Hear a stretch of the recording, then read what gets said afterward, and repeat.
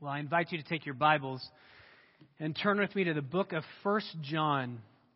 1 John, we have been studying the Gospel of John.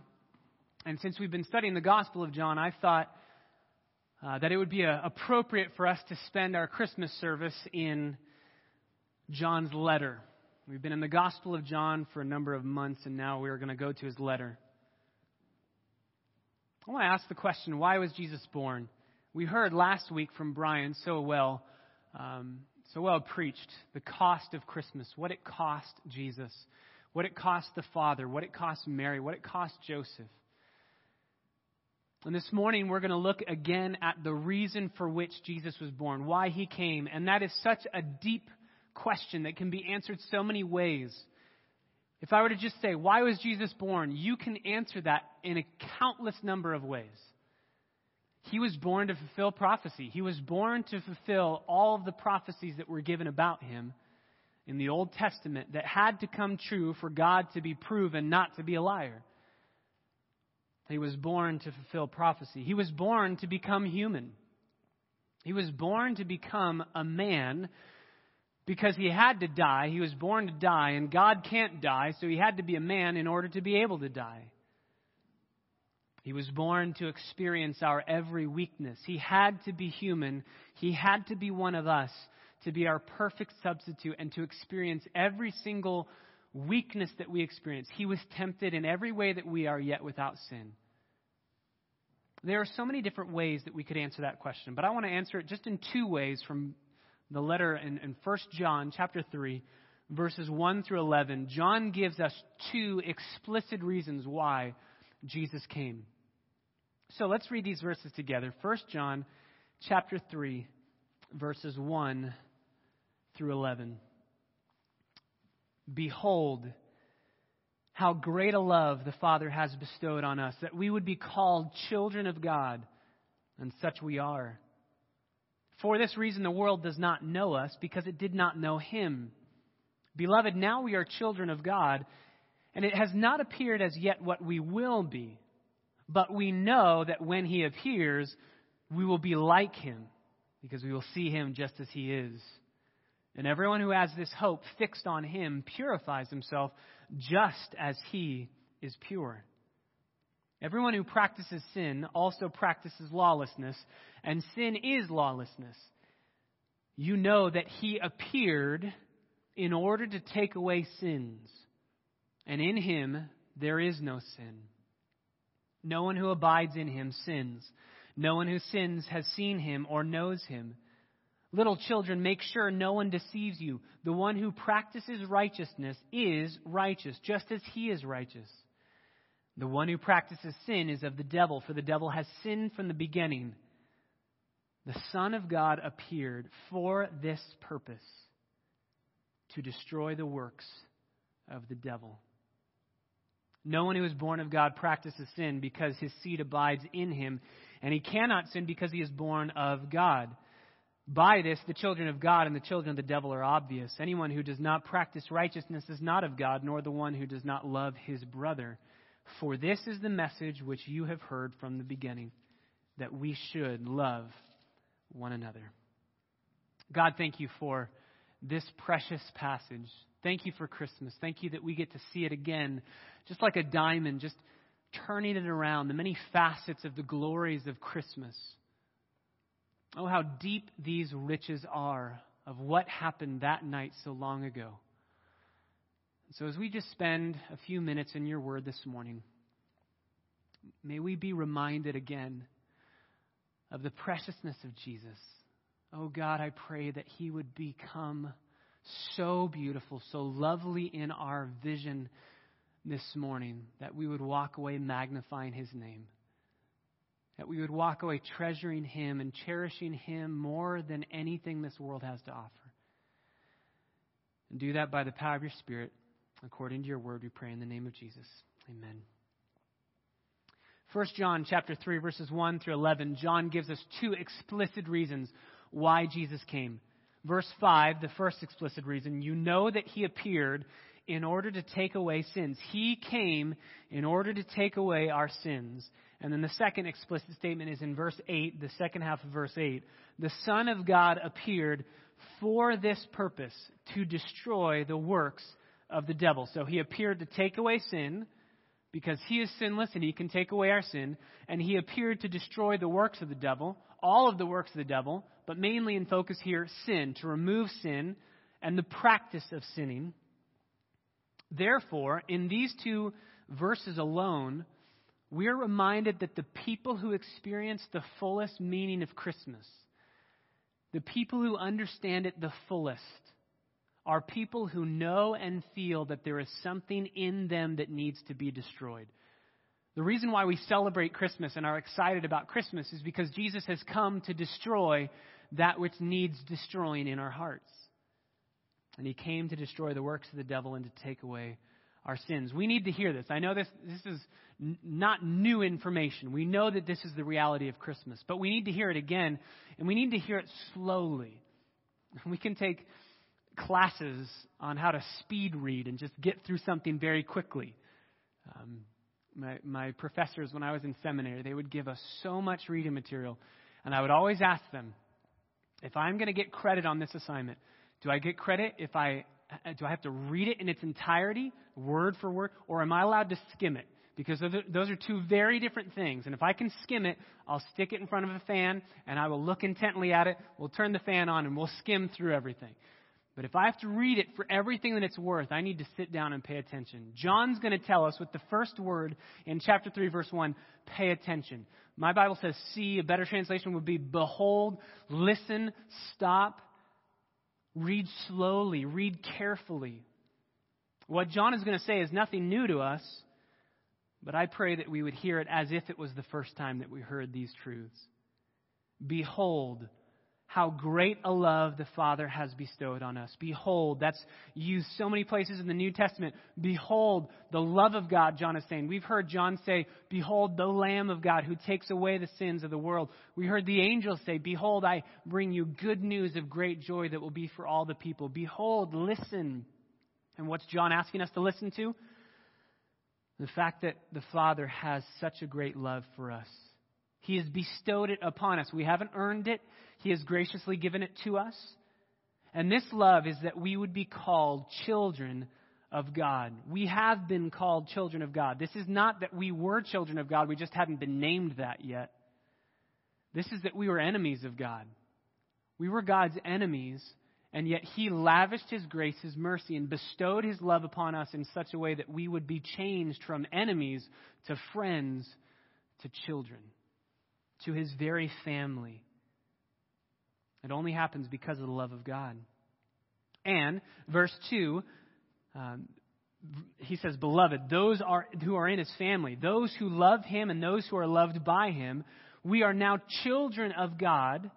It's not yet appeared what we're going to be, but this is one thing that we know without a shadow of a doubt. We know that when He appears, we will be like Him because we will see Him just as He is. So if you know that you are a child of God, you have full assurance today that you will be with Him one day in heaven. You don't have to wait to find out if you are in God's family. You can know that today. When we were in the hospital, we were trying to share the gospel with our nurses. They were both Mormons. We were talking about Jehovah's Witness because they asked us, is there anything that we need to know religion-wise to take care of you? And I asked, is that question really only given towards a Jehovah's Witness because of the blood transfusion issues? And we started getting into the gospel a little bit. The Jehovah's Witnesses believe in the 144,000 who are sealed, but they don't know who those 144,000 sealed for heaven are. If you've ever talked with the Jehovah's Witness at your door and you ask them if they know without a shadow of a doubt if they're going to heaven, they cannot honestly answer you yes. But John says we don't have to wonder if we're a part of that family of God. If we're a part of the kingdom of heaven, we don't have to wonder. If we're children of God now, we have assurance that last day we will see Him just as He is. Now, we don't look like His family all the time. We definitely get into arguments. We definitely fight. There's some disagreements in his family. But John says, listen to this. God has loved you with such a great love that he made you, his enemy, into his friend. He turned you into his family. And because of that, verse 3, everyone who has the hope that we have of heaven one day being like Jesus, not like him as in God, but like him as in glorified and sinless, because we have that hope in the future, we purify ourselves now, just as he is pure. We know with confidence that we are going to be like him, glorified, sinless one day. And so we start working on that now. We purify ourselves now. I love how John says that. If we have this hope, we fight against sin. It's not the other way around. It's not we fight against sin in order to have the hope that we can go to heaven. If we have the hope that we are going to heaven, we fight against sin, knowing we could never lose heaven, knowing that heaven is ours because of what Jesus has done and not because of what we have done. So verses 1 through 3, and we're just going to kind of meditate over these verses. We don't have a lot of time to dive into them. But verses 1 through 3 clearly teach us that Jesus, we could say point number 1, Jesus was born to purify us. He was born to purify us, and he was born to give us the ability to be pure. He purifies us himself, and then he gives us the ability to be pure, even as he is pure. Verse 4 says that everyone who practices sin also practices lawlessness. And sin is lawlessness. Now, as I'm reading this, I ask the question, John, why did you go from sin to lawlessness? We kind of know what sin is. We kind of know what lawlessness is. Why did you put those two together, equate them? Why did you bring that up? Remember when we were studying the new birth in John chapter 3? We looked at a passage in Ezekiel that Jesus alluded to. You must be born of water and the Spirit. And he alluded to it because he was saying, you need to be born again. You need to be made new. You need to be a new creature in order to not sin. You need to be able to fight against sin. But you also need to be cleansed of your sin. The new birth does not deal with the past sin. You need cleansing from the past. So born of the Spirit for the future, born of the water, the cleansing water of the past. The past sin is done away with. I think John's bringing that up again here in verse 4. Sin is lawlessness. It's not enough to say, I'm going to work hard not to sin again. John's reminding us, you are a lawbreaker. You have broken the law. Because you have sinned, you are guilty. People who have broken the law are not afraid that they're dirty and that they're going to have to take a bubble bath to get cleansed. People who are lawbreakers are afraid that they're guilty and they're going to stand before a judge and be condemned because of their guilt. And so John is saying your sin and your guilt needs to be taken away. Sure, God can make you pure in the future, but he also needs to go into the past and cleanse everything that you've ever done. All sin is law-breaking. But the good news for those of us who would admit we are lawbreakers, we are guilty and condemned under God's law, his holy, perfect law, which we've all broken. Verse 5, he appeared in order to take away sins. And in him there is no sin, so he's perfect, and he can be our perfect substitute on the cross, taking our guilt on the cross, doing away with our guilt on the cross. So if we would admit we are sinful law breakers, then we can have the guilt of our sin taken away. And we don't have to fear the judge anymore. Just look back up in verse 2. When Jesus comes back, we are not going to shrink back in shame and in guilt. We will see him and we will be like him because we will see him just as he is. We're not going to shrink back in terror. If you've ever thought about seeing God face to face, standing before him face to face, that's a terrifying thing to think about. But if you are in Christ Jesus, your lawlessness has been cleansed. You are perfectly righteous before the Father. So the judge that you used to be terrified of, you can now call Father. You can waltz into his presence and say, Daddy, just as my kids would run into our bedroom and jump up on our bed and say, it's Christmas, Daddy, wake up, wake up. And I say, it's Christmas, go back to bed. Let's sleep in. He came to take away our sins. The new birth wouldn't solve that problem. Justification alone solves that problem. If you just change for the future, if you just say, okay, this is it, this is the last day I'm ever going to sin, I'm not going to sin again, and you never sin moving forward, which is impossible, and we're going to deal with those words in a couple minutes here. If you do that, that's great for the future, but you still have something you need to pay for. You still have a past life of sin and law breaking. So, what does God the Father do? Turn to chapter 4, verse 10. Chapter 4, verse 10. In this is love, not that we loved God, we were His enemies, but that He loved us. And He sent His Son to be the propitiation for our sins.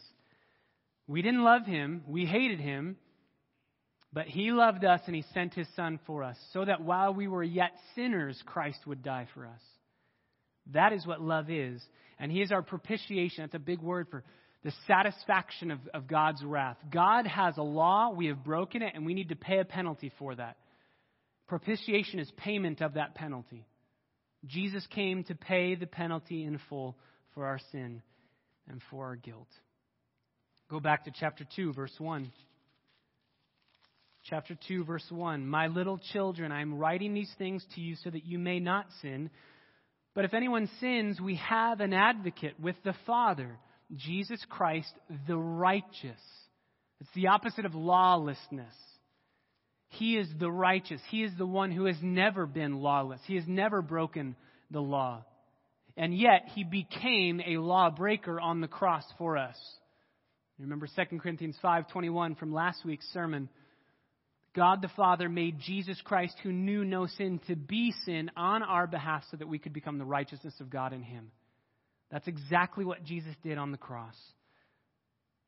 So Jesus was born to take away our sins. He was born to remove them. He was born to purify us, number one. And number two, He was born to declare us righteous, or the word that we use is justify us. Number one, Jesus was born to purify us. And number two, Jesus was born to justify us, to give us His perfect righteousness, so that the Father, when He looks at us, He sees Jesus' perfect life. Jesus was born to live the perfect and sinless life that you and I could never live, but we needed to live in order to get to God. And He died the death that you and I deserved. God the Father saw Him as if He had lived our sinful lives. A great exchange happened at the cross. And it's only possible because of Christmas. It's only possible because Jesus was born. Born to purify, born to justify. And what John is going to say from verses 6 on is how those two go hand in hand. Purity and righteousness go together. New birth and justification go together. Cleansing and pardoning go together. Verse 6, no one who abides in Him sins. The reason why this gets tricky, a lot of people over the years have come up to me and said, I'm afraid I am not saved because this says that I'm never going to sin again. And that's not what it says. This is where it's helpful to be able to know the original language. The tense in the Greek is an ongoing, habitual, present progressive sinning without care to God's standard. This is the lifestyle that you and I lived before Jesus Christ saved us. No one who abides in Him keeps on sinning in a rebellious, habitual way with no care whatsoever about what God thinks. By the very fact that people come up to me and show me this verse and say, I'm sinning and I don't want to, and I'm afraid that I might not be in God's family because I'm struggling with this and I want to fight this and I'm so sick and tired of this sin. By that alone, it shows me, you know what? You're of the family of God because you hate sin. Now let's start getting radical with it. He says, little children, verse 7, make sure no one deceives you. The one who, and he helps us here, practices righteousness is righteous, just as He is righteous. The one who practices sin. You could put that in verse 8, the one who practices sin. You could put that back up in verse 6. No one who abides in Him practices sinning, makes it a practice, makes it a habit of their lifestyle to keep on sinning without any care whatsoever about God's law or what God thinks. Nobody does that if they are truly in God's family. The Holy Spirit lives in you, so He's going to prick your conscience. He's going to turn you back to the truth. He's going to make life terrible. Psalm 32 tells us God's hand's going to be heavy on you until you repent. Hebrews chapter 12, all of God's kids are going to be disciplined. They're not going to be punished, but they're going to be disciplined to get them back walking with the Lord. So no one who is abiding in Jesus is going to keep practicing sin. But, verse 8, the one who does practice sin is of the devil, because the devil has sinned from the beginning. He just sins. He practices sin, and he doesn't care about God's law. He hates God. So what is God going to do about that? Middle of verse 8, the Son of God appeared. God's going to send his Son for this purpose, to destroy the works of the devil. So in that manger so many years ago was a baby boy destined to be a destroyer of the works of the devil, to destroy them. This is good news. This is good news for us. This is good news for God. John Piper says it this way: the assembly line of Satan turns out millions of sins every day. He packs them into huge cargo planes. He flies them to heaven. He spreads them out before God, and he laughs and he laughs and he laughs. Some people work full-time on the assembly line. Others have quit their jobs there and only now and then return. Every minute of work on the assembly line makes God the laughing stock of Satan. Sin is Satan's business because he hates the light and the beauty and the purity and the glory of God. Nothing pleases him more than when creatures distrust and disobey their Maker. Therefore, Christmas is good news for man and good news for God. 1 Timothy chapter 1, verse 15 says, this saying is sure and worthy of full acceptance, that Christ Jesus came into the world to save sinners. That's good news for us. The reason the Son of God appeared was to destroy the works of the devil. 1 John 3:8. That's good news for God. Christmas is good news for God because Jesus has come to lead a strike at Satan's assembly plant. He has walked right into the plant. He's called for the solidarity of the faithful, and he has begun a massive walkout. Christmas is a call to go on strike at the assembly plant of sin. No negotiations with the management, no bargaining, just single-minded, unswerving opposition to the product. Christmas solidarity aims to ground the cargo planes. It will not use force or violence, but with relentless devotion to truth, it will expose the life-destroying conditions of the devil's industry. Christmas solidarity will not give up until a complete shutdown has been achieved. He concludes by saying this: when sin has been destroyed, God's name will be wholly exonerated. No one will be laughing at him anymore.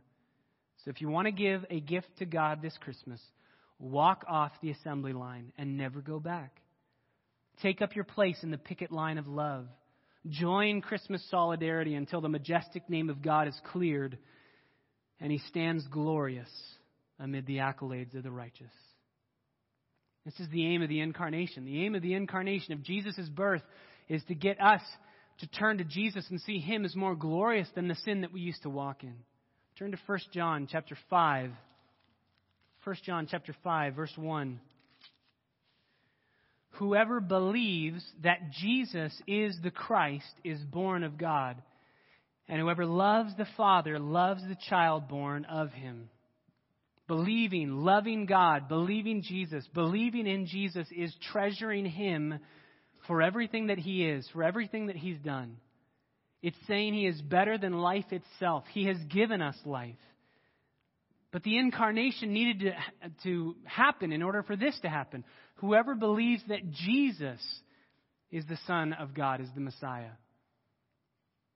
You realize the second person of the Trinity wasn't Jesus. His name wasn't Jesus until he was born, right? The angel said, you're going to name him Jesus because he's going to save his people from their sins.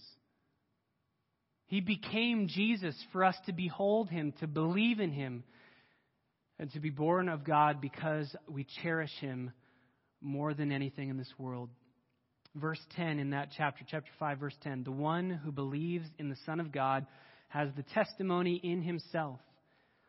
The one who does not believe God has made him a liar because he has not believed in the testimony that God has given concerning his Son. And this is the testimony. This is what it is. That God has given us eternal life, and this life is in his Son. Jesus had to be born to give us life. How do we know if we are in his family? How do we know if we're born of the Spirit, if we're cleansed by the washing of the regeneration of the water of the Word? How do we know? I would ask it this way. How do you know that you're alive this morning? If I were to ask you that question, I would say, Brian, how do you know you're alive? Would Brian reach into his pocket, pull out his birth certificate? I know I'm alive. My birth certificate says so. No, I'm pulsed, I'm walking, I'm alive. There's signs, and the signs point to the fact that he is alive. How do you know that you are a child of God? God has given us signs, evidence that you are alive. You don't have to look back to some specific date, to some specific moment. If you breathe in a spiritual way, then you are born again. If you have love for Jesus, then you have been born again. What's the implication for all of these things? Turn back to chapter 3, verse 11. If you were to finish that out, he says this. This is the message which you've heard from the beginning. The message is this, that we should love one another. Exactly the same way that God, through Jesus, loved us, we need to love one another. Turn to chapter 4, verse 11. Beloved, if God so loved us, we also ought to love one another. We must. So the implication of Jesus' love for us is that we must love others. Jesus was born to purify and to justify us, and he was born to give us a model of humility and love to give to others. Let's turn to Hebrews in conclusion. Hebrews chapter 2. 2 more verses that sum up everything that happened at Christmas. Hebrews chapter 2, verses 14 and 15. Therefore, since the children, that's the children of flesh, that's you and me, share in flesh and blood, that's being human, he himself likewise also partook of the same, that through death he might render powerless him who had the power of death, that is the devil, and he might free those who through fear of death were subject to slavery all their lives. This is a much shorter version of everything that John has said. Start at the beginning. Therefore, since the children share in flesh and blood, so children of God, we've been adopted through the work of Jesus as sons and daughters. We were alienated, we were hostile, we were enemies, and he has called us his friend. He himself, Jesus, partook of the same things, the same flesh and blood. Jesus existed before the incarnation. He was spirit. He was the eternal word. He was with God. He was God. But in the incarnation, he came and he took on flesh and blood. He clothed his deity with humanity. He was fully man, fully God. Why? That through death, middle of verse 14, through death, Jesus became a man to die. God can't die, and Good Friday is the reason for Christmas. Good Friday is in view at Christmas, so Jesus had to be born to die. Through death, he might render powerless him who had the power of death. That is the devil.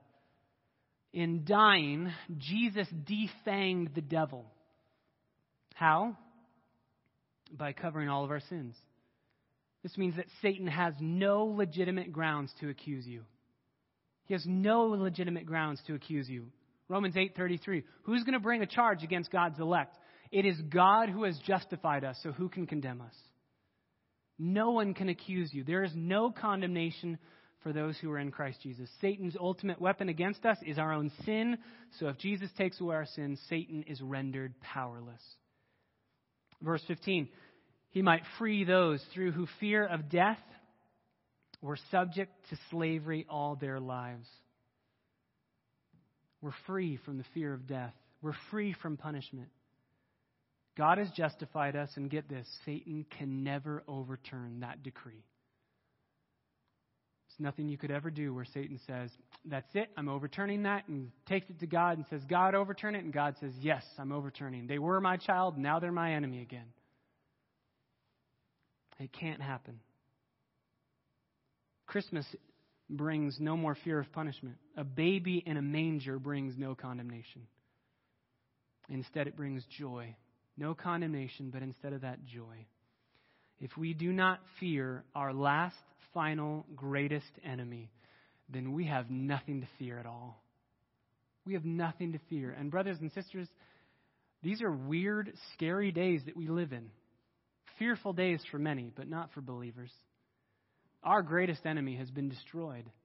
The Lamb of God has come to take away the sins of the world so we can live in hope and in joy and in freedom from fear. Why did Jesus come? Why was he born? He was born to purify us. He was born to justify us. He was born to give us a purpose in life, to fight against sin, to fight for love for Jesus. He was born to give us a hope for our failures. He has justified us. He has forgiven us. He was born to be for us a help in the fight against sin. He's our propitiation. He's our justification. He is everything. So without Christmas, the new birth isn't possible, faith isn't possible, purification isn't possible, justification isn't possible, our final hope of glorification isn't possible. Christmas is so important. It is so important. What a glorious holiday. It is so worth celebrating. And praise the Lord, we had a chance to celebrate it a couple days ago. But let's celebrate the freedom that we have because of Christmas year-round. And this morning, let's behold the Lamb of God who takes away the sins of the world. Let's behold our sin. Let's call ourselves what God calls us. Lawbreakers, guilty under his holy law, worthy of death, worthy of hell. And as we behold our sin, let's behold the magnificence of the Savior who takes away our sins. Father, we thank you so much for your great love for us. May we stand in awe of who you are, of what you've done because of Jesus.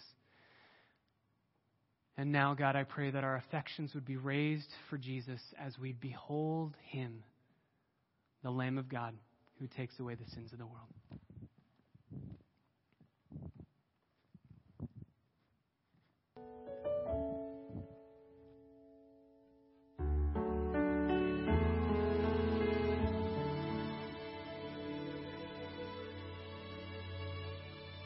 Behold.